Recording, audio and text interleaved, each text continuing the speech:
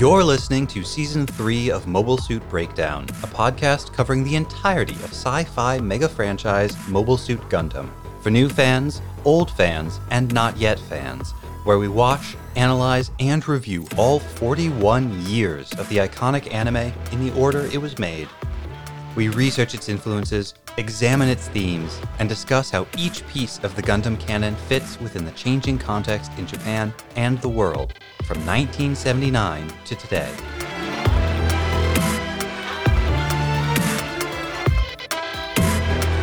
This is episode 3.6, Leaving Home, and we are your hosts.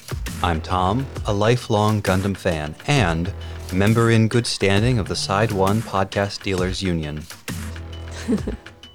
And I'm Nina, new to Double Zeta and delighted by Judo's friends. Mobile Suit Breakdown is made possible by the support of 414 patrons and subscribers. Yeah, we lost a few now that pins have been secured, but still, thank you all, and special thanks go out to our newest supporter, Space Duck. The podcast would not be possible without your support. We also got a pile of books in the mail this week, so a big thank you to Charlie and Ziphius, I hope I'm saying that right, for all the great research material. We received a very helpful note about last week's episode. You may remember we were musing about the image of wine in Japan in the 1980s. Well, a listener and patron under the handle Shar Aznavour, Hey, that sounds kind of familiar. wrote to us with some primary source information. He writes, "My parents are both Japanese from Osaka. Everything I write about comes from them and from people I've met here in Japan that lived through the bubble. My parents met in the 1980s on a Japanese tour for young people in Paris. At the time, the bubble economy meant that more Japanese people were able to travel for international vacations, including to France. As an omiyage, or souvenir, and as a sign of wealth, it was common to bring back bottles of wine, but especially bottles of brandy and cognac. Most Japanese people had no taste for it, but it was seen as a sign of wealth, so they would display it in their homes and businesses. You'll often find these old bottles of wine and of brandy and cognac in shops still. Japanese wine isn't particularly good, especially compared to European wine. Maybe the idea in the show to include a wine snob, corrupt politician was inspired from people returning from their trips with fancy wine and cognac to impress people and/or bribe them." Thank you, Shar, for sharing that with us. We had completely forgotten to mention it, but even nowadays, expensive bottles of wine and liquor are frequently used for bribes. So given what we learn about Damar, it seems likely that bribes are the basis of a lot of his wine collection. This note also helps to explain one slightly odd thing about this episode that, although we didn't comment on it, did stand out to me, which is that when Damar goes home, he looks around his foyer and he doesn't see his wine, and he's distressed by this. He questions his butler, and his butler says, "Oh, I put it in the cellar." Now, to me, I would assume that the wine would go in the cellar. That seems like the natural place, wine in the wine cellar. But Damar keeps his wine out on display in the front room of his house, much as this listener noted people do today to show off the fancy bottles of wine that they've received as gifts, or brandy or cognac. This week we are covering Gundam Double Zeta episodes 7, The Gaza Storm, or Gaza no Arashi, and 8, The Funeral Bell Tolls Twice, or Chinkon no Kane wa Nido Naru. After the recap and our talkback, Dr. Shar returns to the program to discuss the final episodes of Zeta Gundam and the psychological implications of what happens to Camille. But first, let's sneak inside the offices of Radio Free Shangri-La and find out what everyone's favorite radio hosts are up to.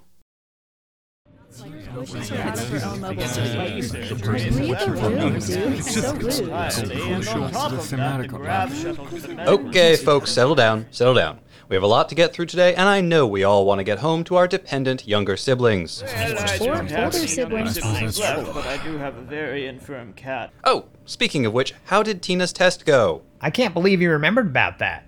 It went great. She got accepted to the Uptown School for Overprivileged Girls, and they even awarded her a scholarship that should cover about half the cost of her uniform. I still need to pick up a couple more part-time jobs to cover the rest, but she's on her way to a better life. Glad to hear it. All right, let's get this show on the road. I think everyone is here except, I don't see Brian O'Brien anywhere, but I think we still have a quorum. So, I hereby call this meeting of the Radio Free Shangri-La writers to order.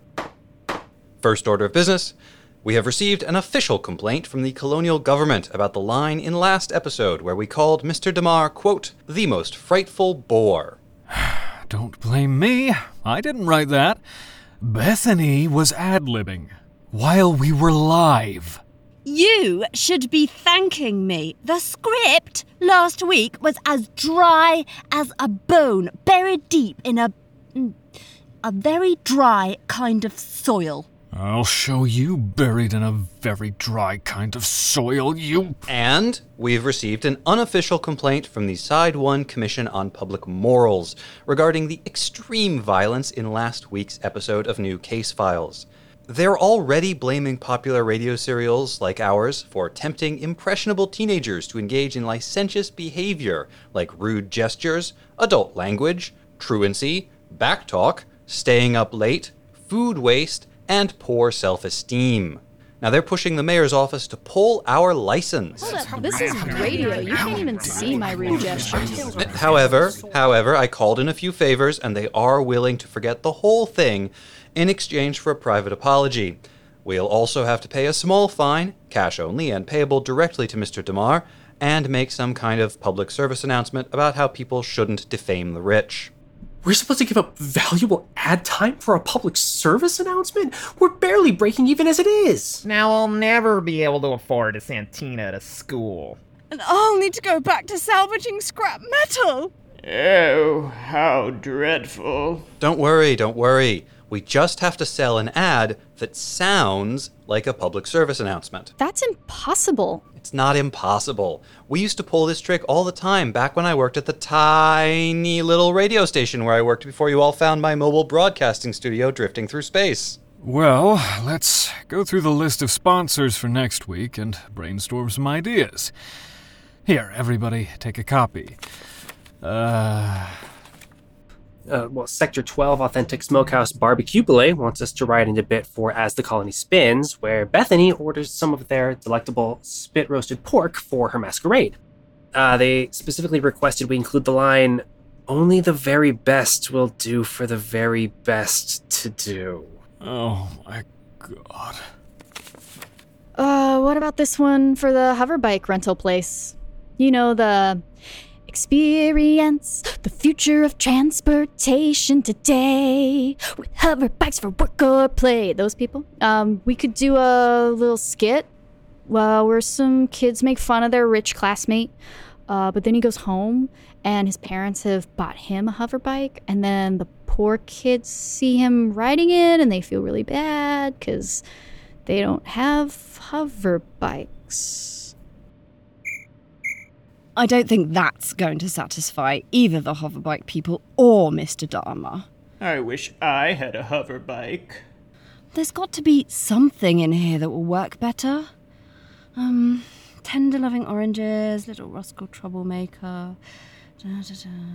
Oh, here we go.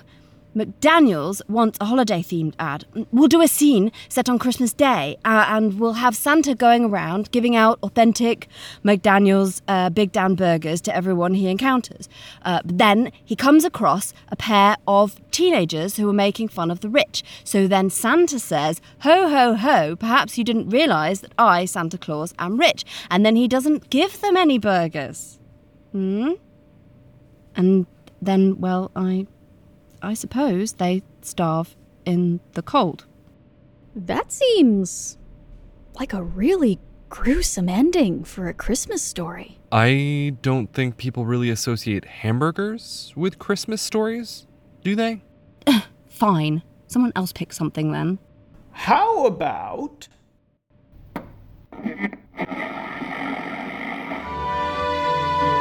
Hello there, impressionable youths and male consumers between the ages of 18 and 32.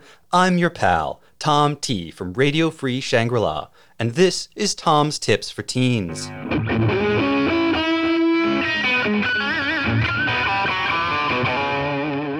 Heads up!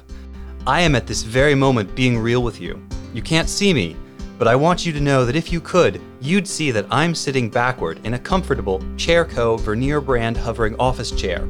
In space, the legs are just for show, so stop using yours and sit down in a Chairco brand chair today.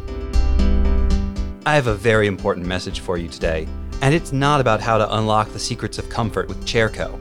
Today, I want to tell you about a rule that I've always followed throughout my long career in broadcasting. I couldn't have survived this long without it, and I think it could really change your life, too. It's called Never Punch Up.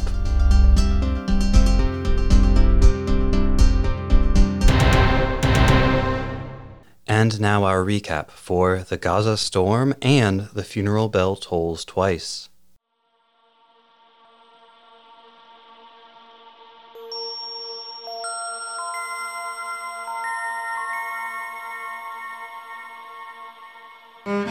The Endra has parked itself in the middle of a Shangri-La suburb, crushing houses and terrifying the populace so that they can block access to the port. The Argama will have to fly right by them if it wants to leave the colony. But Mashima is impatient. No longer concerned about damage to the colony, he wants to go on the offensive. One of his men, Pampa, comes forward in the briefing room. Kneeling down, tears streaming from his eyes as he declares they cannot leave without avenging their fallen comrades.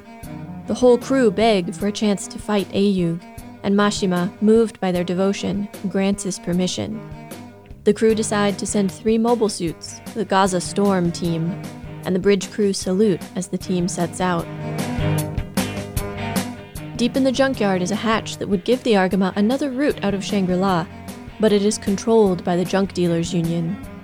Judo and a few of his friends go to see if they can convince the union to let them through, only to run into Gemon.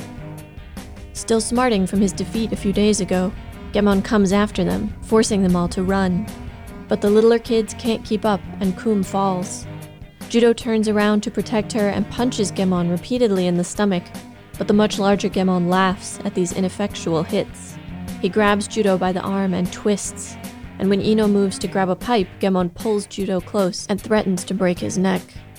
In the midst of resupply, the Argama has to scramble to prepare when they spot the incoming Gaza D mobile suits. With Judo away, Wright orders Fa to the Zeta, and a completely caught-off-guard Torres to the Methus.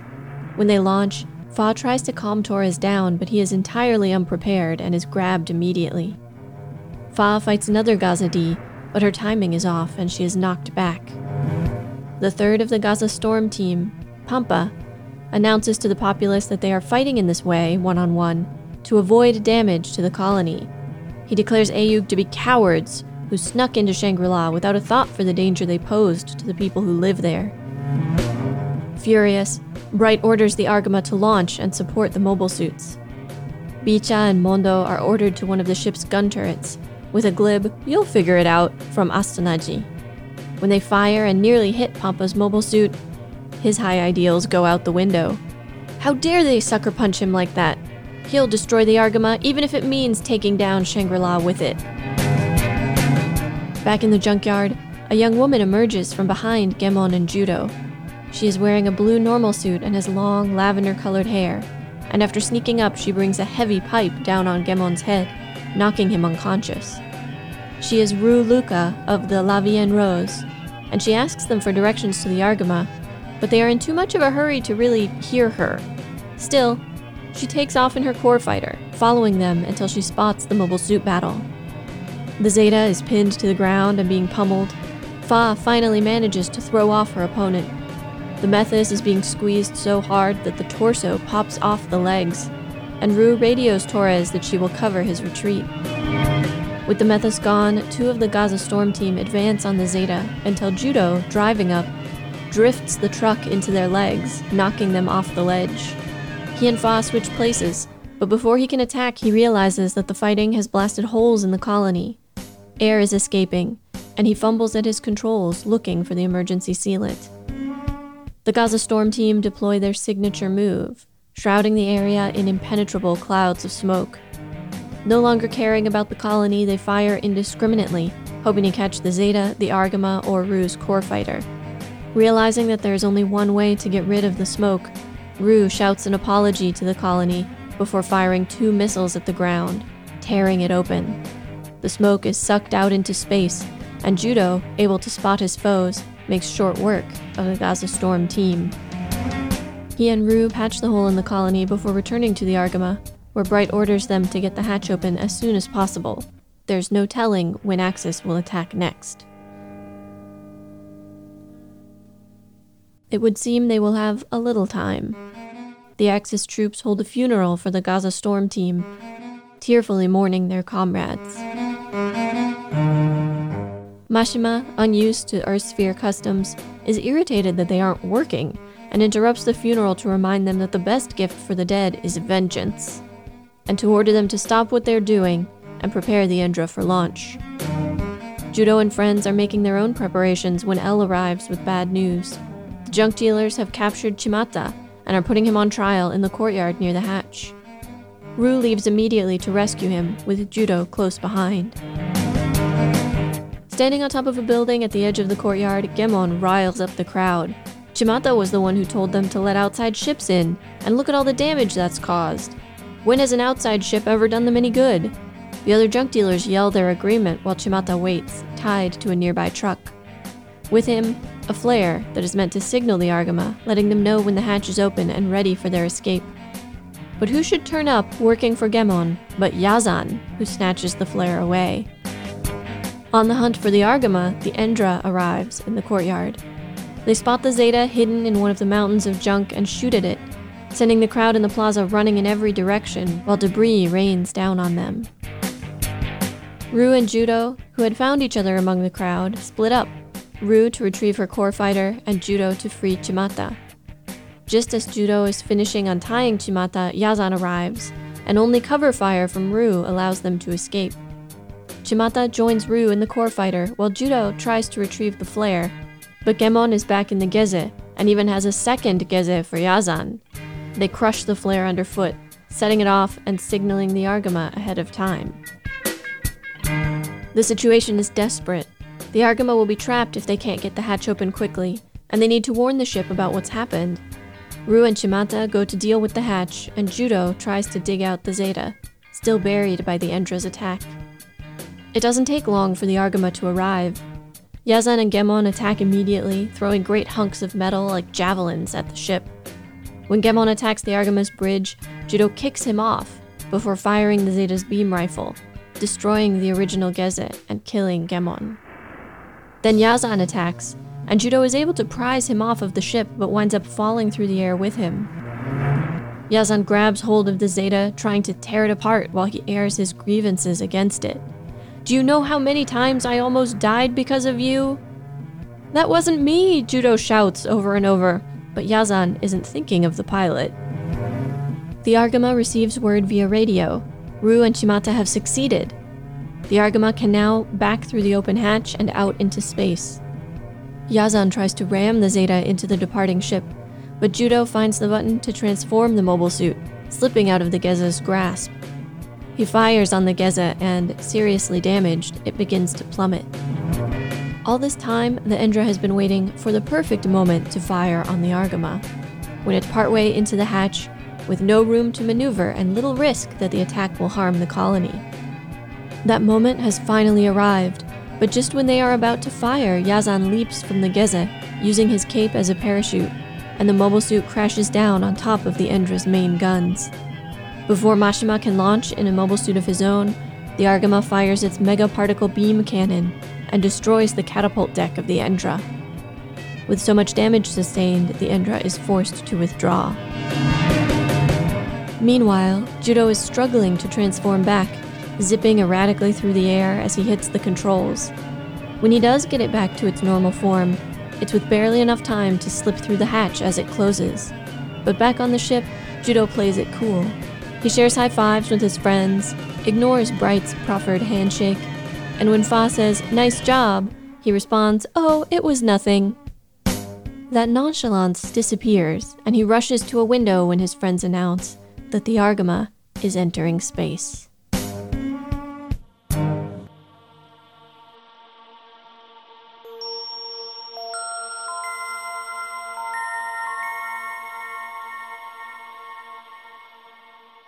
I'm starting to realize that in this series, not that this has never happened before, but Judo is not the most interesting character.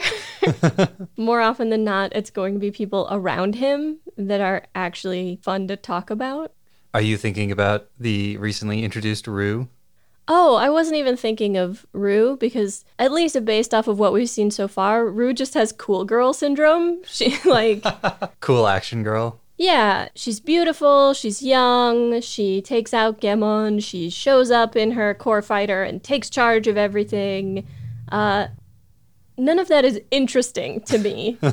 She seems to exist to go to Judo about the fact that he's not half as good as he thinks he is, and for him to be in love with her. Okay, yes, but she is very cool. Do not deny her coolness. No, I have written in my notes, cool girl. Which is, what it is, but it's not interesting. You can't tell me that's interesting. Judo is interested. If it's not interesting, why is he so interested? Riddle me that, Nina.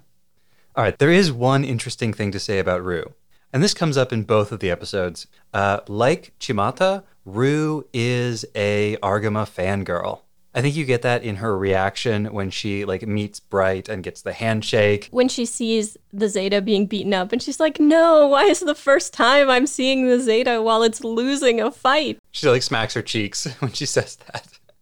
So now that we've introduced another important character who is initially defined by their pre-existing impression of the Argama and their pre-existing fandom, maybe we start to get the idea that this series is kind of going to be about that.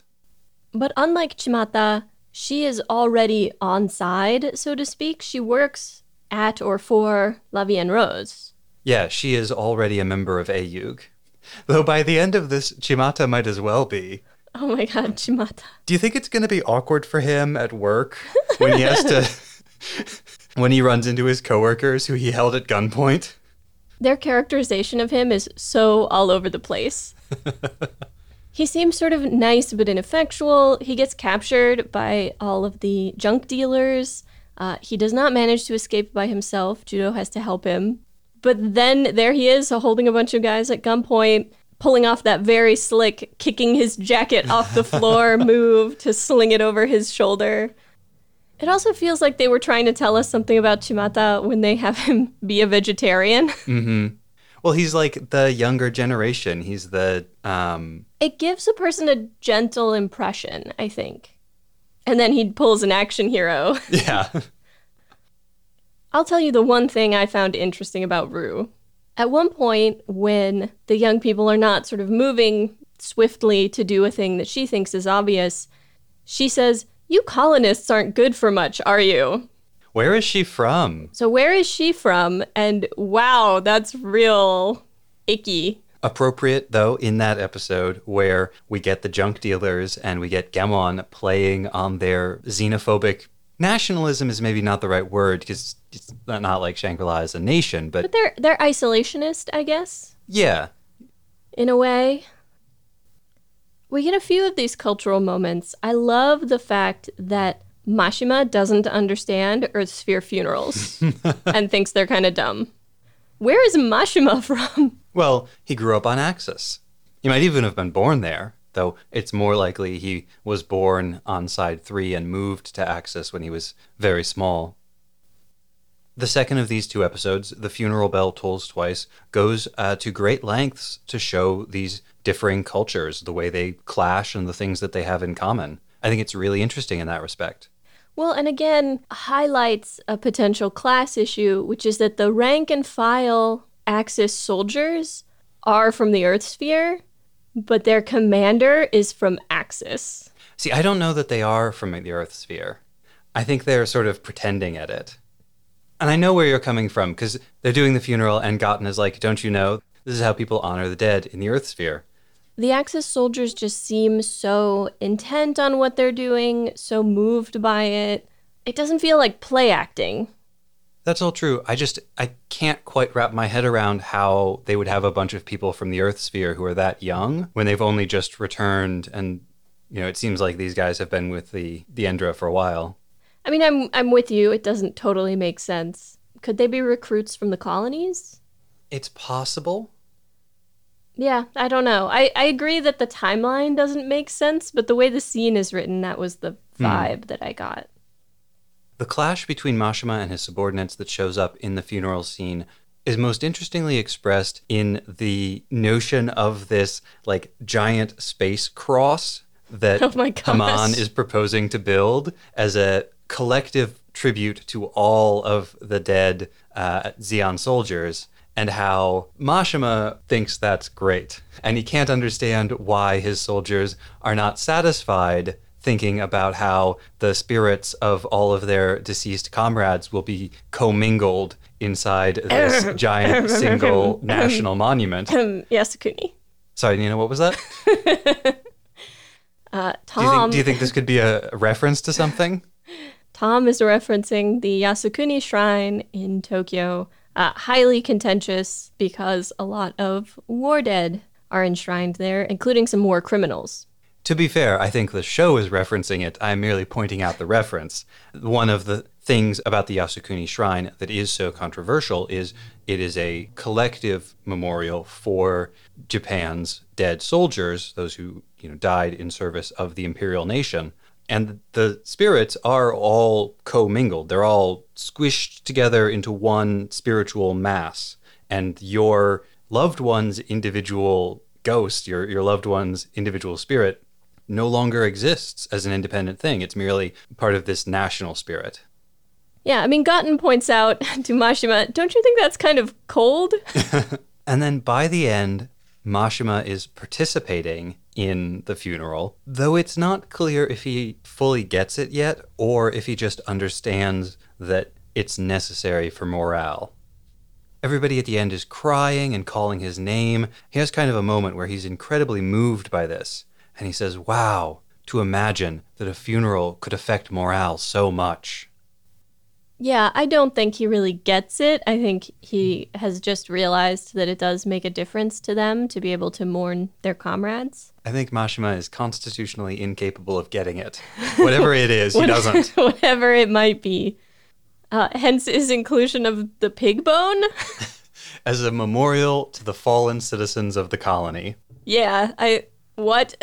Which is doubly or maybe even triply funny when you remember that the mobile suit that crashed on the Endra is the one that Yazan was piloting, who is not a citizen of the colony. Mashima just getting it so wrong in every way. And yet his men love him. Yeah. You can't deny that the man has got charisma. He is a lovable oaf. An oaf, but lovable. There was so much good animation in the latter of these two episodes, in The Funeral Bell Tolls Twice. So many great little moments. Because we were just talking about Mashima, I remembered one from the end where he's about to go get the hama-hama and gets his hand crushed in the door. Well, and before that, he's like standing on the chair, pumping his fist in the air. There's a moment when one of the bridge crew is sort of leaning over Bright while something important is happening, and Bright gives him such side-eye. The animation that Judo does when the two mobile suits are trying to squish him, and he's like leaping around between them and hiding in the crevices of their feet, all really great, fluid, kinetic animation that conveys a ton about the scene. There's a lot of slapstick in this 8th episode, and it really lands, for the most part, because the animation sells it so well. I laugh every time Gemon goes full speed into the wall of that, into the wall around that tunnel. Yep. It doesn't matter how many times I've seen it, even though I know it's coming, I still crack up every time. All of this should be no surprise because the animation director for episode 8 for The Funeral Bell Tolls Twice was Kamimura Sachiko, who is a prominent, hugely skilled animator who is most famous as the character designer and animation director on City Hunter, which was in 87, so a year after Double Zeta, and then Venus Wars in 89. She's been a frequent collaborator with Yas on his projects, and today she lectures about animation at various schools. She's also a representative on some government cultural committees where she represents the interests of Japan's female animators. And there's so many more little details. I mean, I'm sure we couldn't even count them all, but at the very beginning of Gaza Storm, when the Endra has decided to park itself in the middle of a suburb and crush some houses. There's this young couple wearing matching outfits. I think he's carrying a rugby ball. Or a frisbee. They flash some text on the screen when the Gazadis are introduced. Yeah, that was a weird Totally touch. new, different thing that they were trying out, I guess. The stuff with the live chickens and pigs was funny, even though I can't help but wonder what on earth, no, not Earth, what in Shangri-La are they going to do with live chickens and pigs? I mean, at some point they're going to make them not alive, and then they are going to eat them. Or from the chicken's eggs. They have Pampa leaping over his desk to kneel in front of Mashima, tears streaming down his face. He's doing a very formal, respectful bow here. He's supplicating himself and begging Mashima for permission to go out. Right? It's both very silly and sort of sad and moving at the same time. This episode is noteworthy because it was storyboarded by Tomino himself. When Yino is thinking, hey, can I grab that pipe and save Judo, the expressions on his face are very subtle. It's the tiniest little facial movement that tells us, he has a plan. He's thinking of something. I love that kind of thing. There was one place where the animation felt strange to me. Okay. Though maybe it's in keeping with the way Double Zeta is. One of the things that Gaza Storm as an episode makes clear is that Judo has killed people. It's sort of vague in the earlier episodes. We're not 100% certain that he's killed anyone until everyone's like, we have to get vengeance on the Zeta for killing our friends. All right, I thought that was odd. Because the only episode that Judo could plausibly have killed somebody in is the immediately prior one, where he faces Mashima and 2 Gazas, and he does take out the Gazas, but it doesn't seem like he killed them. I'm wondering if they're thinking about getting revenge for losses before they even came to Shangri-La, like in the fighting when Camille was piloting the Zeta back at the end of Zeta Gundam. That's entirely possible, because that's certainly Yazan's position, that he's thinking of the Zeta. Which gives us one of the funniest moments of the show so far, when Yazan is like, you took everything from me. And Judo's like, that wasn't me. Right, but one of the things that happens when you pilot the Zeta is it sort of doesn't matter who you are. And we've even seen this with Fa. People have occasionally fought Fa in the Zeta and been sort of surprised, like, I would have thought the Zeta pilot would be better. But it never occurs to them that different people might be piloting the Zeta. The Zeta has such strong presence and identity of its own that the pilot sort of becomes irrelevant to everybody else. Mm-hmm. And to be fair to that previous episode, the deaths in this episode are not as graphic as they would have been in First Gundam or in Zeta. They're not as clear. Judo seems entirely unaffected by them, which...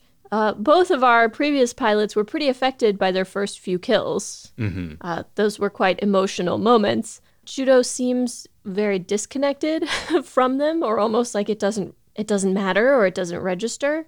You know, it's a little strange the way the episode handles those deaths by having every single one of the Gaza Storm mobile suits get sucked out into space. Just sort of spin and recede while they yell for Mashima. Right. It allows the deaths to be a little lighter, a little more sterile, because they're not dying where we can see them. Their mobile suits are not exploding. There's no blood. They're just whoop, getting sucked out, and then they disappear. And even Gimon, his suit explodes, but we don't get the shot of him in it before that happens. It is, in fact, possible that he got out. I don't think so, but... I suppose, maybe. We decided to do these 2 episodes together because together they cover the introduction of Rue and this whole story about trying to get the industrial hatch open and escaping the colony, as well as the battle between the Argama and the Endra directly. It's also kind of helpful for us because there just isn't that much to say about the Gaza Storm, I don't think. It's not nearly as dense an episode as The Funeral Bell Tolls Twice is. However, there are some interesting thematic things that connect the two episodes besides all of that. One of them is the focus on hunger, on eating, on this sort of very basic, mundane necessities of life that seem so different from the, exciting, dramatic space opera. Against the backdrop of that, we also have probably my favorite through line of that episode, which is Bicha and Mondo, who go through this whole trajectory of, first, they're sort of disdainful. They thought it was going to be all fighting. All of this, resupply stuff is boring and terrible. Gosh, that bright guy. To sort of wandering around aimlessly and being shoved out of the way by Fa and Torres.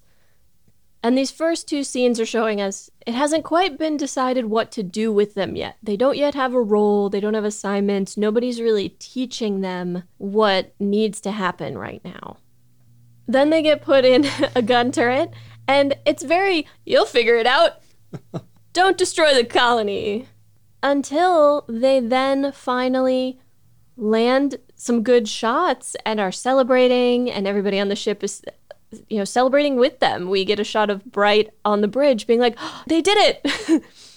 This trajectory of sort of disconnection and not being part of the community and not having a role, and then becoming part of things and beginning to contribute to what's happening. And we have, in another moment that was very small, but that I quite enjoyed, Bright realizes that these kids know the local situation much better than he possibly can. And so he consults with Bicha and Elle. And they give him a very thoughtful explanation of the local political situation. Yeah, because they're not dumb, despite what you might expect given their circumstances, and they have a pretty sophisticated understanding of the local politics around the junk dealers union, the hatch, and everything going on in this sector of the colony. At the beginning of that arc that you were just talking about, Bicha and Mondo are complaining about how seeing all of the livestock getting loaded onto the Argama really ruins their idea of it. Yep. And that goes back to what I was saying a moment ago about the basic mundane necessities of life and how it feels a little incompatible with the dramatized idea of the heroic Argama sailing through space doing mobile suit stuff. Somewhat ironically, this scene with the pigs and the chickens and whatnot is actually a frequent subject of complaint by people who don't like Gundam Double Zeta. Because it does undermine the cool image of the Argama. They have to eat.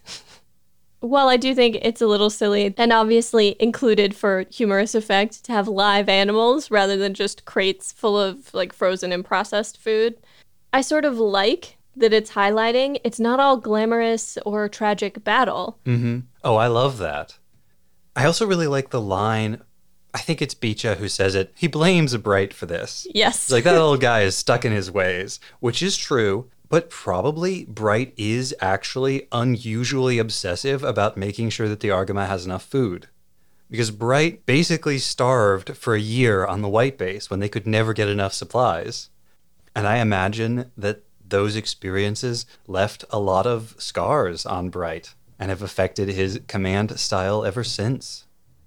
The scenes of all these young people sort of learning and getting involved together also give us a moment that's clearly meant to tell us a little more about the sort of person Elle is, because they have her and Fa in the same turret. And Elle is like, let's kick some butt. And Fa is like, must protect Camille.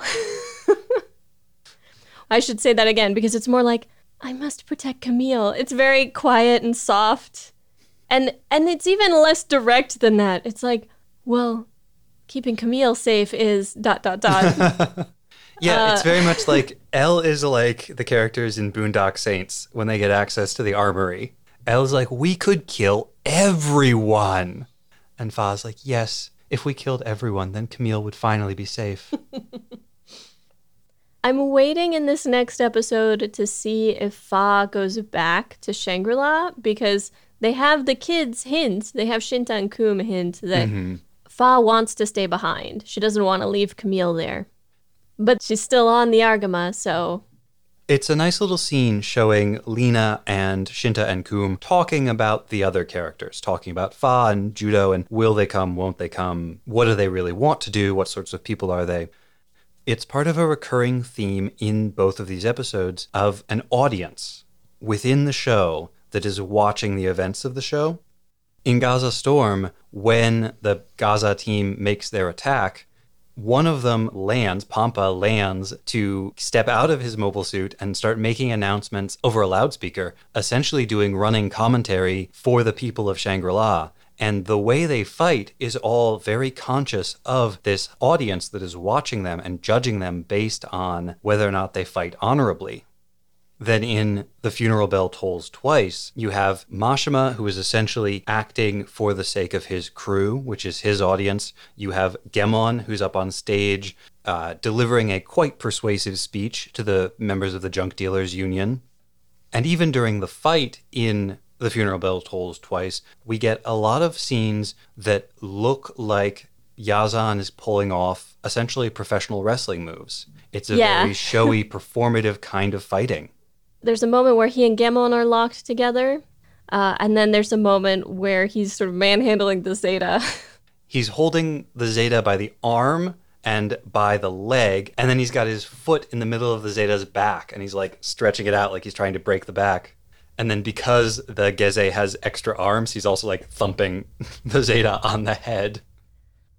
What that sense of audience within the show gave me in these episodes is the very clear picture that Ayug does not understand and is not engaging in the sort of war for hearts and minds aspect of what they're doing.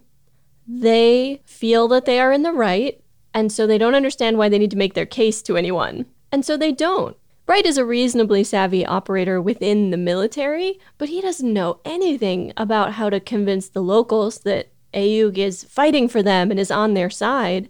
It doesn't even occur to him to try to do that. Yeah. And then when Axis makes a case for it pretty compellingly, he's like, those liars, but he doesn't have a counter. Yeah, I mean, they're not lying, though.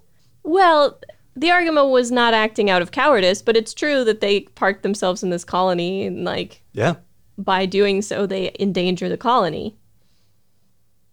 For the first time in Double Zeta, and I can't remember if it ever came up in Zeta. I believe it did in First Gundam. The show also very explicitly lays out and highlights the fact that mobile suits are a power fantasy for children to enable them to engage on the same level with adults. Absolutely. Because we have Judo trying to fight Gemon hand to hand, but he's 15 and this large adult man can wipe the floor with him. Yeah, he's actually 14. Okay, 14. You know, he tries to kick Yazan in the groin and he can't even do that effectively. Yeah. And Gemon lays it out very explicitly. He says, without your mobile suit, you're just an ordinary child. And this idea is the core of a lot of anime, a lot of shows for children, period, really. They present a mechanism by which kids... mechanism? By which kids can compete directly, hold their own against adults. And that might be mecha, that might be Pokemon, it might be magic.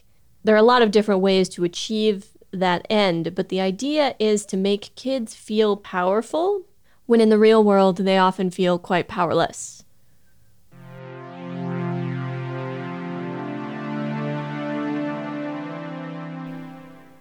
Doesn't Yazan feel like he's from a different show? He does, yeah. I was charmed by the unexpected bit of continuity where he walks away with one of the escaped pigs at the end of Gaza Storm and is roasting it on a spit at the beginning of The Funeral Bells Toll Twice. So that continuity, plus Yazan's major role in The Funeral Bell Tolls Twice, finally shows us why they've been giving him cameo appearances in practically every episode since his last major appearance. It's because he was going to be important again, and they didn't want us to forget about him or think he was dead, which is good storytelling. There's nothing particularly amazing or fancy about it, but it is good, solid, serial storytelling, and it's something that Zeta could have done with a lot more of. You gotta maintain the through line. And just like in some of those previous episodes, we see him drawn with much darker, heavier shadows. He just looks rougher and a bit scarier than the other characters. His life has been rough and difficult since he arrived in Shangri-La. I realized he's a Ronin. He tells Judo, you left me broken and bitter. Once I was a titan. Now I'm forced to live in misery, forced to bow and scrape and pretend to be a junker. He lost his liege. The Titans, or Sirocco. And now he is forced to travel the world and work in these ignominious jobs. I mean, he's forced to fight for money. How disgraceful for someone like Yazan. He's forced to fight to be able to eat. Because Gemon says, you told me you would fight anybody I wanted you to if I gave you a place to stay and food. Absolutely. And he has that moment when the Endra shows up and Gemon is like, come on, let's go fight that foreign ship. And Yazan's like, that's not the Argama. And they have a brief fight over this because Yazan says sometimes a man has to hold to the things that he used to want in life. There was a time when he wanted nothing except to defeat the Argama. And now, even so reduced in circumstances, he still clings to that desire. And on the making him look funny side of the episode, he spends most of it with a joint of meat in his mouth. That's funny, but it's also sad. It just hangs out there the whole time. He's been starving. He's not going to leave a good piece of meat even in battle. And he makes his escape. So we are left to wonder what will happen with him next, because he uses his cape as a parachute before letting the Geze crash into the Endra. Well, Judo says of Gemon that he's the kind of guy who wouldn't die even if you killed him, but Yazan is really the kind of guy who wouldn't die even if you killed him. And since I just mentioned Gemon, I also want to talk briefly about him and the Junk Dealers Union, which gets a brief appearance in The Funeral Bell Tolls Twice that does tell us a lot about them. It's a rather anti-union portrayal. Yes, which is interesting in its own right. The Junk Dealers Union that appears in this episode, though, is less of a union and more of like a trade guild. This is not an association of junk workers like Judo. This is an association of the sort of small-scale business owners, the petite bourgeoisie, who are really running the junk trade.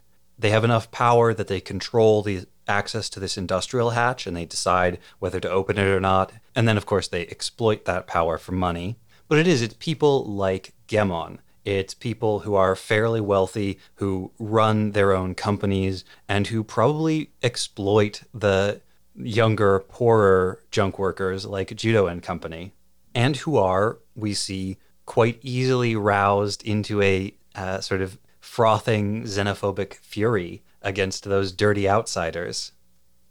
I like the characterization of Gemon in this episode. It makes him seem like still an oaf, still a bit of a buffoon, but there's more to him than that, right? He is somewhat charismatic. He does have a position of importance within this community. We should probably wrap up by talking about the protagonist of the show. I mean, not that much happens to Fa in these episodes. More humiliations. Mostly in the Gaza storm, and guess who wrote that one? That scene with Judo telling her to go make him some lunch, and her just being like, oh, of course, is so infuriating. Fa doesn't even do that poorly in this episode, but the script nonetheless insists on just humiliating her at every turn.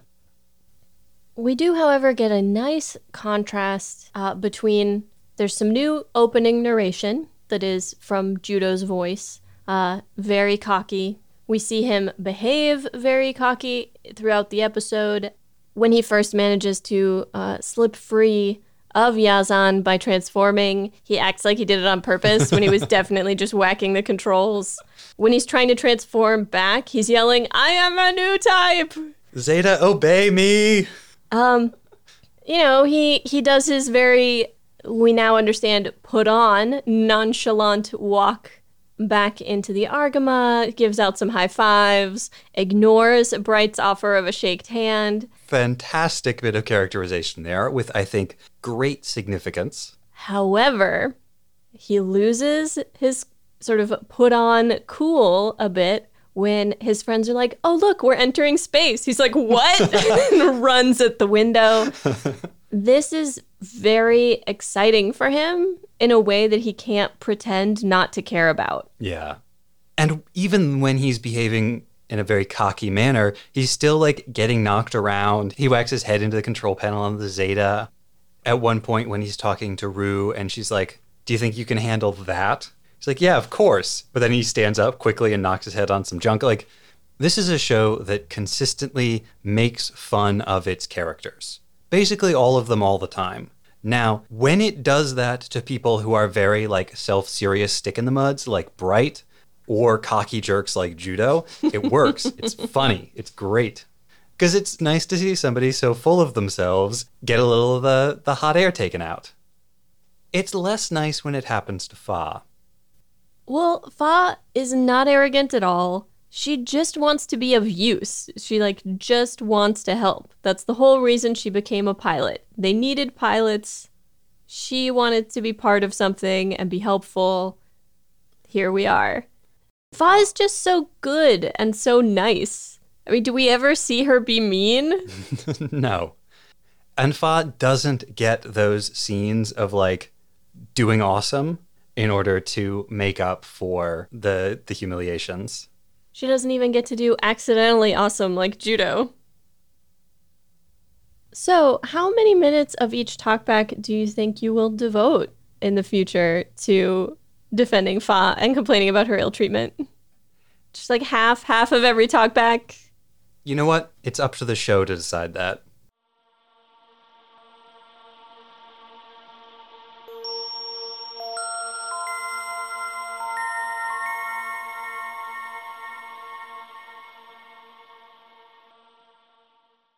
This week, we are welcoming back to the program fan favorite, Dr. Shar. Welcome back, Dr. Shar. Hello again. It's nice to be here. For those of you who are just joining us, Dr. Shar is a clinical neuropsychologist and our neuropsychology consultant. And a real doctor, like with a PhD and everything. Oh, that's terrifying. Yes, I'm a real doctor. Dr. Shar has joined us in the past to talk about the squishy brain matter of our characters and the ways in which things like deep space and trauma can affect them. But also the squishy underbelly of everyone's hearts. Yes, the hard science and the soft feelings. Both of them together, doing a fusion dance. That's Shar. Woo! And today, although the podcast has moved past Zeta and we have more or less dispensed with Camille for the moment, we've brought Shar on now to talk about the end of Camille's story in Zeta Gundam. So, Dr. Shar, you've watched the last 3 episodes of Zeta. This is from, what were they called? I don't know, but I've named them myself, if that helps. What did you call them? Hang on. Zeta Gundam 48, obviously never been a pessimist. Zeta 49, Mega Bazooka Laser, and Zeta 50, Zeta 50, so now he's a vampire. I want to suck your soul. Yeah, pretty much. Yeah, okay, well, let's start with episode 48. This is the one in which Camille finally kills Rosamia. Yeah, that happened.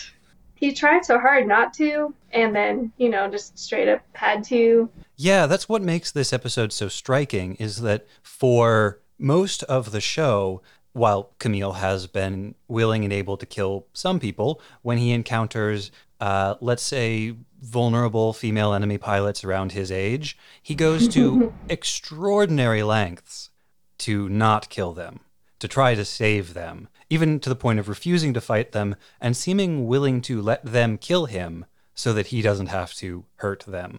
Yeah. And yet he did. And then, they cut to, yeah, I kill people. That's pretty cool. I'm gonna go now. I was like, that was weird. I feel like the editing was out of place.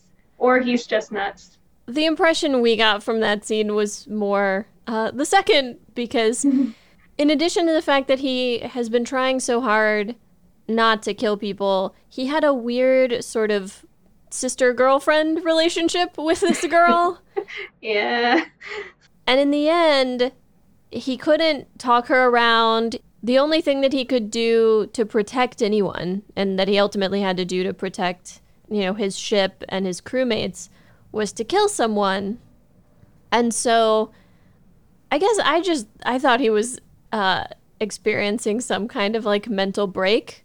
He tried so hard and it didn't work out. And now he's just trying to be like, well, I guess killing is how I help people. So I'd better get used to it and be cheery about it because this is all I have. I mean, I see him so rarely interact with Fa outside of the suits. And when he's not in the suit with her, does he just have this different attitude with her, or? They have a little bit of she's very clearly in love with him. They've been friends since they were children. Of all the people in the show, she's known him the longest. He really tried to keep her from getting involved. He didn't want her to join the war as well. And that is another thing that he's failed at, and another person he has been unable to protect from the ravages of war. So she's just a manifestation of his guilt that loves him back. Oh no. Your guilt is the only thing that can care about you. Therefore, you should care about it. Well, so during this sequence, he repeatedly sees this other girl, Four. He looks at Rosamia and he sees the ghost of Four, who is another young, attractive enemy pilot who he also tried and failed to save from the war.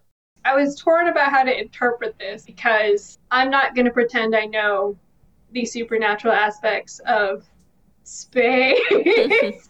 I was like, you are either having that kind of merging of relationship objects where they're all the same thing, the female pilots that you tried to save, and having a mental break of some sort, or, the ghosts of space are trying to lead you in the right direction. We had that same debate when we watched the episode. Oh, goody. And I suppose it could be that it's both. That the ghosts of space are a fantastical supernatural metaphor for his, what did you call it? A blending of the different objects? Yeah. When I say objects, I mean in the sense of that we have these kind of archetypes or schemas of a type of person in our lives, and as you've said, that he has this kind of stable object of the similar women pilot in space that I must save. I'm it's just so easy to put that schema onto someone else, and it's just happened so often that it's just easy to be you are the thing that I need to save, and can't see that she's a crazy murder baby. as opposed to, well, four sounded like she had a little bit more sense of what's going on. Sometimes they were. One of the other things about these women, one of these girls, that they all have in common is that they're all undergoing really intense emotional manipulation of some kind. In Sarah's case, it's this abusive older man who is taking advantage of the fact that she desperately wants approval to control and manipulate her. In the case of Four and Rosamia, it's more MK Ultra, the military is brainwashing people kind of thing. In order to make them into loyal, controllable super soldiers, basically. They brainwash them by erasing real memories, or? And replacing them with other memories that they consider suitable or helpful. It seems to be working out great for you, in that it's not. Well, it's not a perfect system. That's why they need so many test subjects. Oh, Lord. Could you talk a little bit more about the schema that Camille is creating and then overlaying onto these various women that he meets? Where does something like that come from? And why does Camille fall into doing that so often? So schemas are just something we generally do, all of us, just to simplify the decisions we make in the world. We all have a basic understanding of what comes next in our days. We assume that when we wake up in the morning, the sun will be out to a certain degree, and we can count on those things, right? So we have a basic understanding of how a day will progress. And then as we go through life, we kind of create more advanced schemas related to other people. You know, people will answer with fine to hi, how are you? And all those rather robotic things until something changes up and we need to accommodate or assimilate that new information. And we do it with other people too. We know how we can mentally prepare to interact with someone. We know when we're going to work, there's going to be business transactions. We know when we're going to see friends, it's going to be a little bit different. And I think this is kind of where in relationships, people will be like, do you have a type? Because there's a schema that you have that you're comfortable with and that you like. And then as long as things fall within the comfort zone of wiggle room for those types of schemas, and you're kind of content with that. And for people that are under a lot of stress, are less likely to use their frontal lobes, because, you know, when you're actually stressed, you actually lose your higher order functions. It's easier to just rely on these schemas in order to figure out what to do in high stress situations. So like a teenager who has been traumatized and lived in space a bunch and is also under intense pressure would be more likely to fall back on those kind of schemas. Yeah, and I think the same thing is happening with all these brainwashing new types or cyber new types, or I don't know, the girls with abnormal color hair. Those are called punk rockers. Storm wannabes. Is that you're essentially wiping out the other schemas and putting in other things. And I think it's really obvious when we have Rosamia just being like, I know that Big Brother is safe. I will go find him or destroy him. The message seems to change, but she knows that the idea is just like, follow Big Brother. That's what I'm supposed to do. Mm-hmm. And so that's why they can keep that Big Brother schema, but like change it so that it doesn't apply to Camille, but it applies to this other guy, Gates Kappa. I mean, you know, a male that provides guidance. That's it. That's all her seems to be, is just like the one that provides guidance. So do we know anything ever about Rosamia, like the true Rosamia? No. Even the couple of things she said that do seem to be more close to a true self, you know, how do we know? We don't ever see her in another scenario. We don't see her past. The one thing I think we do know about Rosamia's past is that something really tragic happened to her when the colony fell to Earth 7 years ago, because she has these recurring traumatic memories of the sky falling.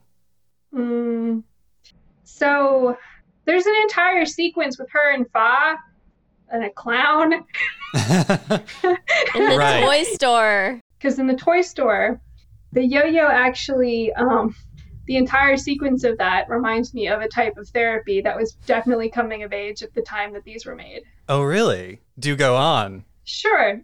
Because like she follows it with a break, right? And she gets really angry. So, you know, that stereotypical, like, follow the stopwatch.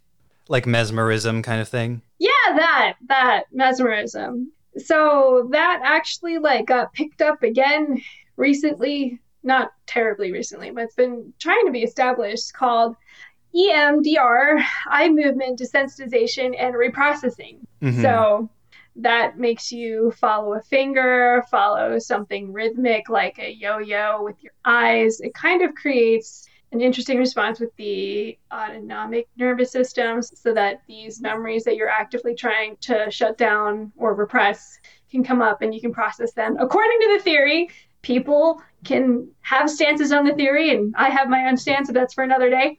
She's kind of following it, and then she has that moment where she's like, you're not my brother. And I think that's what happened, is like that she got too comfortable because Fa's trying to, both of them actually, it was like Camille and Fa are trying to be like, remember that time in the boat? It was nice. It was fine. You can freaking relax. And she's like, no, I can't. And then she runs away. And I was like, oh, cool. Repressed memories and whether or not they're valid or true was not proven until several years later. But the fact that we do repress things to a certain extent, but that would have been a thing that would have been interesting to a lot of people. Okay. So you would say the Yo-Yo is like, not exactly calming Rosamia, but allowing her memories to sort of surface. And so she's forced to confront them, and that's what causes the break. Yeah. In the moment, she's making quick decisions. In the moment, she's, looking for her brother. And these are just easy directives. But then to like actually sit there and question them, or like, why am I doing this? Is my brother, in fact, my brother? Is it this other guy? Could it be neither of them? That's kind of too much. Those are big questions. They are big questions. And it sucks if you don't want to answer them ever, or don't have an answer to them, or if the potential of answering them is life-threatening and makes you, question everything you've ever done and who you've killed up to that point. So of course you'd want to run away. Yeah, and her response to that is not just to run away, but to just like start destroying things indiscriminately. Flies out in her big mobile suit and just like shoots every weapon in every direction. It's just like, I'm gonna explode. It's kind of like what Camille does with his voice every time he kills someone, just like screams out into the void. Only she's shooting lasers into the void. And I'm reminded of that Mass Effect clip of just like how things travel endlessly through space until they hit something, and I'm like, and it's going to ruin someone's day eventually. Yep. Well, it's only fair because Camille's day was already ruined, and therefore he is perfectly justified ruining someone else's day. That's how it works. I think she was talking about Rosamia. Oh. Yeah. Well, yes, like, Rosamia probably ruined a lot of days. Outside of that moment alone. So, like, when he's getting flashes of 4, is, like, that an invading personality?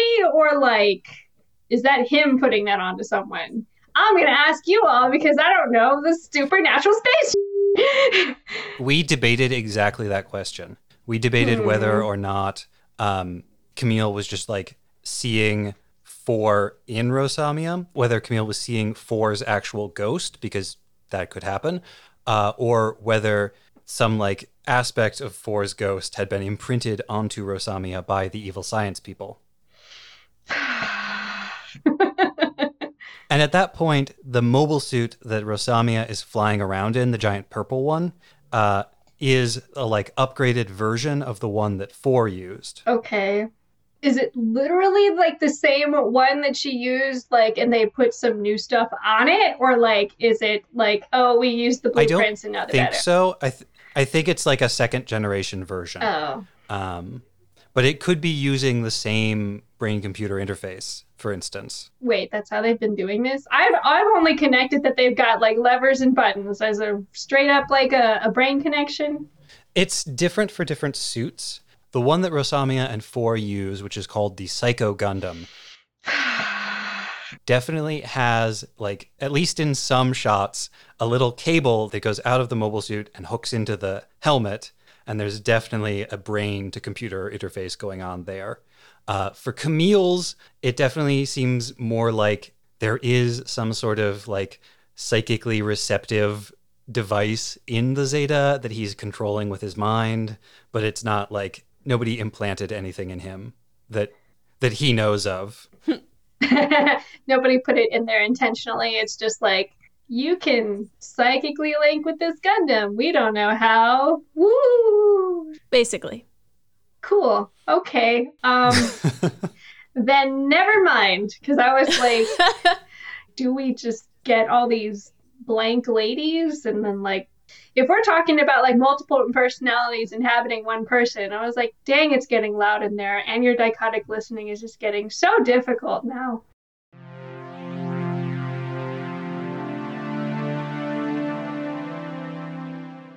And so Camille is so traumatized by what he's forced to do at the end, killing Rosamia, and like not accidentally, not in the heat of battle, but very deliberately, consciously killing Rosamia.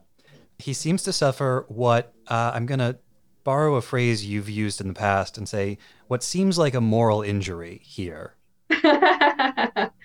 We're going back to that. Okay. Are we using the term correctly? Does moral injury apply when we're in this situation where Camille really didn't want to kill her, didn't think she should have to die, but is sort of forced by circumstances to kill her to protect all of these other people? Yeah, you're absolutely right. Especially if it's in line with like these schemas. Well, schemas also tell us what's good and bad, and for some reason he said that all these cyber new type ladies are all good, so I have to destroy something good, and I'm an awful person. And so powerless to do anything except kill. It's just, so he destroyed the suit, and then she ejected, and then she got vaporized. So he watched all of that? Plus he's like psychically attuned to her anyway, so... Yeah, that also made me think of something. And what did that make you think of? So Gates, him, Rosamia, all of them like talk in their brains, right? Yeah. Okay. And then Gates gets pulled out to fight the bug people. I'm sorry, the bug people is... So the what happens here with Gates is that one faction of the Titans pulls off a coup and assassinates the leader of the Titans in order to take over.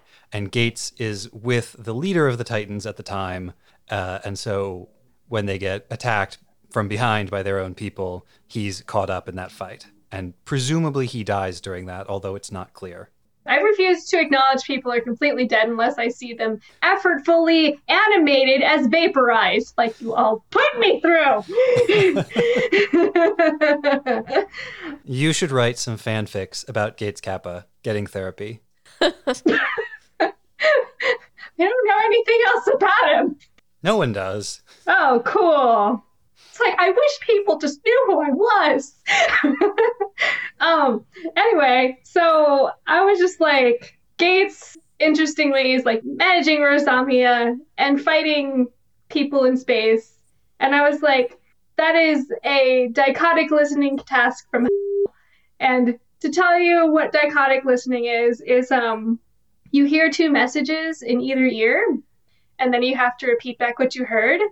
Ooh. And yeah, it was super interesting. So it's this researcher called Broadbent, and you put two different messages in the ear, and depending on what message you put first, that actually shows your like side preference in your brain. It's actually how we figured out where language resides mostly in most people, you know, the left side of the head, because everyone was interpreting the first message from the right as the first part of the message before that. Anyway, not to get into this whole mess of dyslexia and that whole body of research. But yeah, that's what I was thinking about. I was like, man, what are you prioritizing? Being alive or shooting the enemy? That's terrible. Yeah. So, I mean, I wouldn't be surprised if he's dead, but that's fine. That's all I thought about. I don't know very much about him other than like, oh, you're the big brother of the moment. That's interesting. Okay, bye. He's not terribly important in the great scheme of things. He basically does just show up to be Rosamia's surrogate big brother for a little while. But with Gates dead, Rosamia dead, and Camille morally injured, we move into the last two episodes of the show, or as I like to call it, everyone dies. Yes, I think I wrote, what did I say to you? Hang on, I'm going to pull it up so I can say exactly what I had to say. I don't have anything psychologically meaningful to say about these episodes of Endless Slaughter that I was assigned. So, dear listeners, think about my position. When I've asked Dr. Shar to come on and talk about the psychological implications of these episodes, and I get that message about 5 minutes before recording. Luckily, it's turned out that you actually do have some things to say about it. I had some things to say about Mega Bazooka Laser, and now he's a vampire. So Camille, who has now decided that there's nothing he can do to help his friends except kill, is now thrust into the final climactic battle where he is tasked with killing a lot of people, and he does so. Yeah, when we are, I don't know, I had forgotten that Katz is here, and he showed up. I'm like, oh, you dead. Yeah, Katz, who has just like steadfastly refused throughout the whole show to ever listen to advice or like moderate his behavior in any way. So he's like our true personification of like childhood idealism and recklessness? Yes. Yes. Because Camille can't be that anymore. He's too broken. Yes. Suddenly become a pessimist. Anyway, sorry. And no, that was great. There's a fair chunk of the show that involves Camille in the way that adults often try to protect children, trying to explain to him why he should act differently or do things differently. And Katz, in classic child fashion, is like, nope, I gotta learn stuff for myself, even if it's horribly painful. I'll learn on my own, even if it kills me. Then I learned real good. Yeah. Well, so let's move on then to the sort of the one really psychologically relevant part of this final episode, which is where Camille faces off against Sirocco in the final battle. He summons his ghost army. He kills Sirocco. Sirocco does something to him, or he himself does something to him, or some combination of everything that's happening. Kind of like breaks Camille's mind and causes him, it seems, to regress into a childlike state. That's why I was like wondering about your supernatural space stuff, because he says he's going to do it. He's like, I'm going to take your soul with me. And I was like, I don't know what that means. Yeah, I mean, this is sort of left up to the viewer's interpretation. I mean, nothing like this has happened before. Oh, like this is probably the most therapeutic thing that could possibly happen to Camille. Because I think we've been leading up to it for a while. All that like screaming into the void every time he's had to kill someone he cares about. But not screaming into the void when killing people at random. That was funny. All this talk about like life in space is important. We shouldn't kill it. And I'm going to kill everyone. And I was like, there's clearly either he's trying to convince himself or that's generally how he feels, which is also bad and confusing. We have all this buildup to like, I feel like he was going to break no matter what at some point. He's kind of got like a subconscious desire to die, I'm guessing, because he like threw up his visor in space. And I think that was the foreshadowing we get about that. Because I was trying to understand some sort of symbolism with this helmet. I'm sure you all debated this, right? Yeah. I think we came down where you did, that opening up the helmet was like a subconscious desire to die. So if you look at where the button to lift a helmet was on the left side, right? Mm-hmm. So if we kind of keep thinking about these split of the left and right brain, this is like explored in a lot of TV shows and a lot of things. At the same time that EMDR is being developed, there's a lot of split brain studies where like your brains, when they talk to each other, they're connected by something called the corpus callosum, right?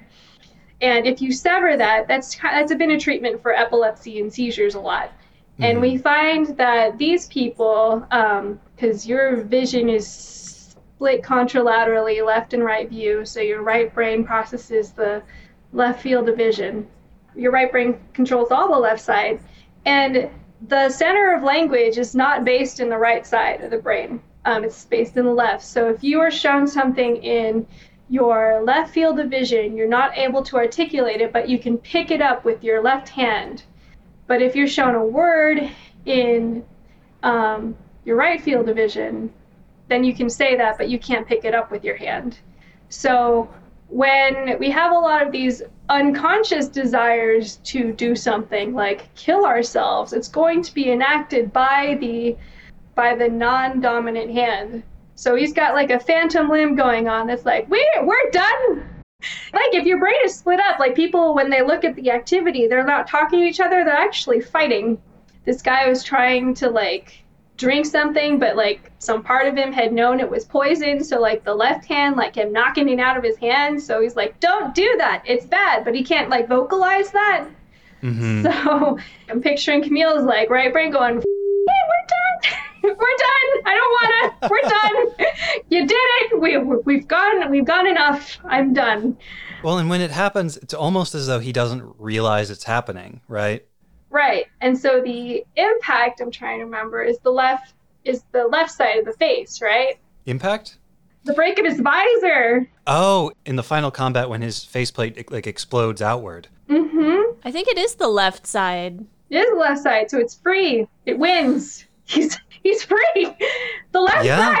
I mean, the right brain that wanted to die got its will. It's like, we done. We did it. Let's start over. Well, and yeah, this final ending for him means he does escape without dying. Mm-hmm. Yep, brand new. Looking at comets, child. Space gets to be like cool and fun again instead of horrifying where everyone dies. Full of the minds of the dead. I don't know. I was like, did he take, I was like, he either took everyone that was residing in his brain with him into the void, and then he wiped him clean, or now he's an empty vessel for random space spirits. For random ghosts. We're going to occupy this. I'm like, okay, Hey, it just cool. means he'll never be lonely again. Oh, Lord. Yeah, space is just chock-a-block full of ghosts. Apparently, he put him there. But he'll never think about that again, luckily. So what do you think comes next for him? Oh, Lord. I mean, Fa clearly, is distraught. I'm trying to remember the last shots of the episode. It's just them, like, docking again, right? In the Argama. Well, because she has to retrieve him. He doesn't remember how to pilot. And so she has to go rescue him and tow him in.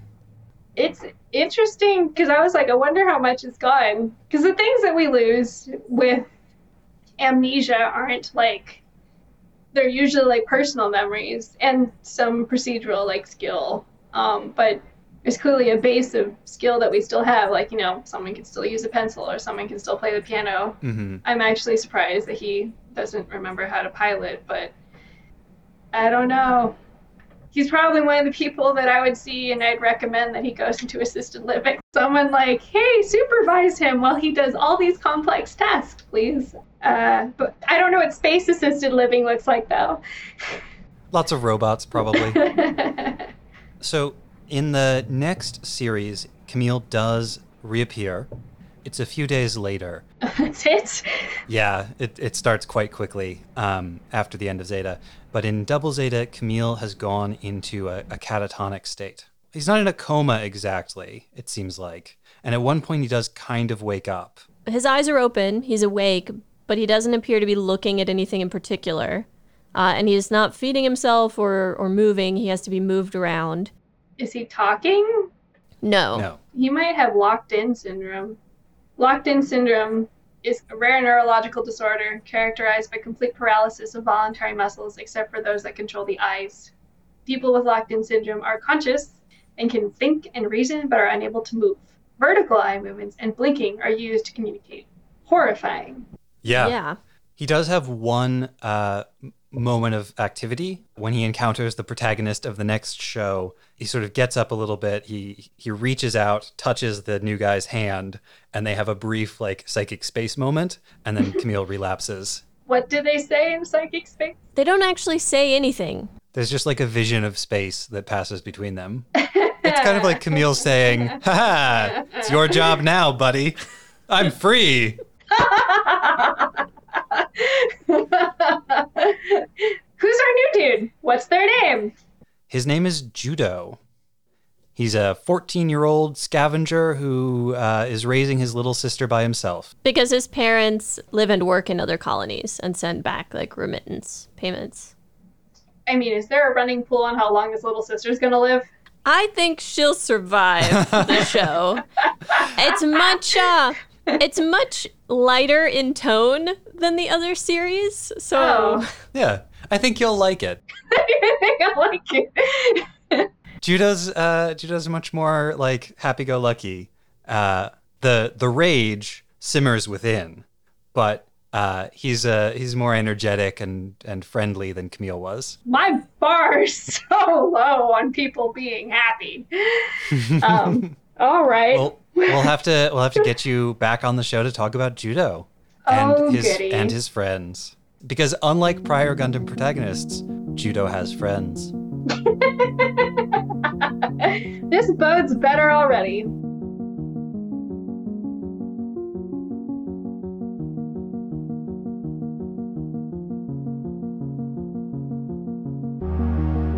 Next time on episode 3.7, A Bunch of Dummies, we cover Mobile Suit Gundam Double Zeta episode 9 and Kids in Space!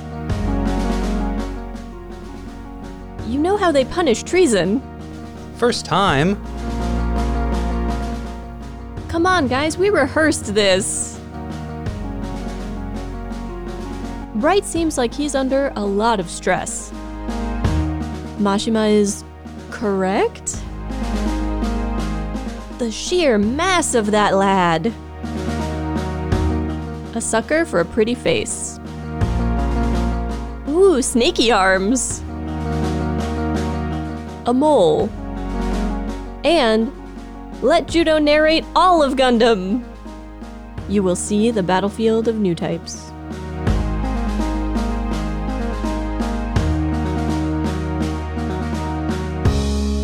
Mobile Suit Breakdown is written, recorded, and produced by us, Tom and Nina, in scenic New York City, within the ancestral and unceded land of the Lenape people, and made possible by listeners like you. The opening track is Wasp by Misha Dioxin. The closing music is Long Way Home by Spinning Ratio.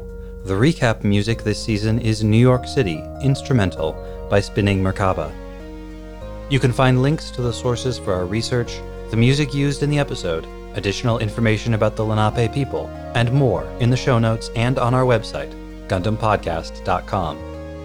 You can also get in touch with us on Twitter or Instagram @GundamPodcast, on Facebook.com/GundamPodcast, or by email at GundamPodcast@gmail.com.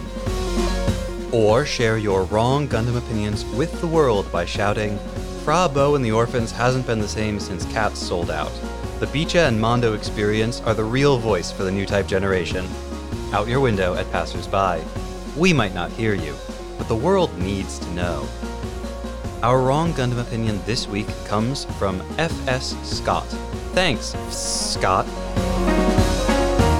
And thank you for listening.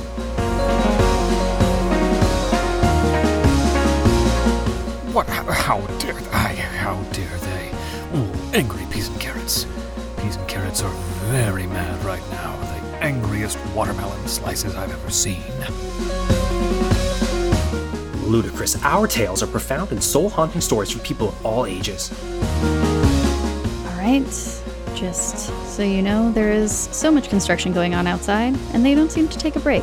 So let me know if you want anything re-recorded, or if that construction sound outside was, terrible, like that big crash bang in the background just now.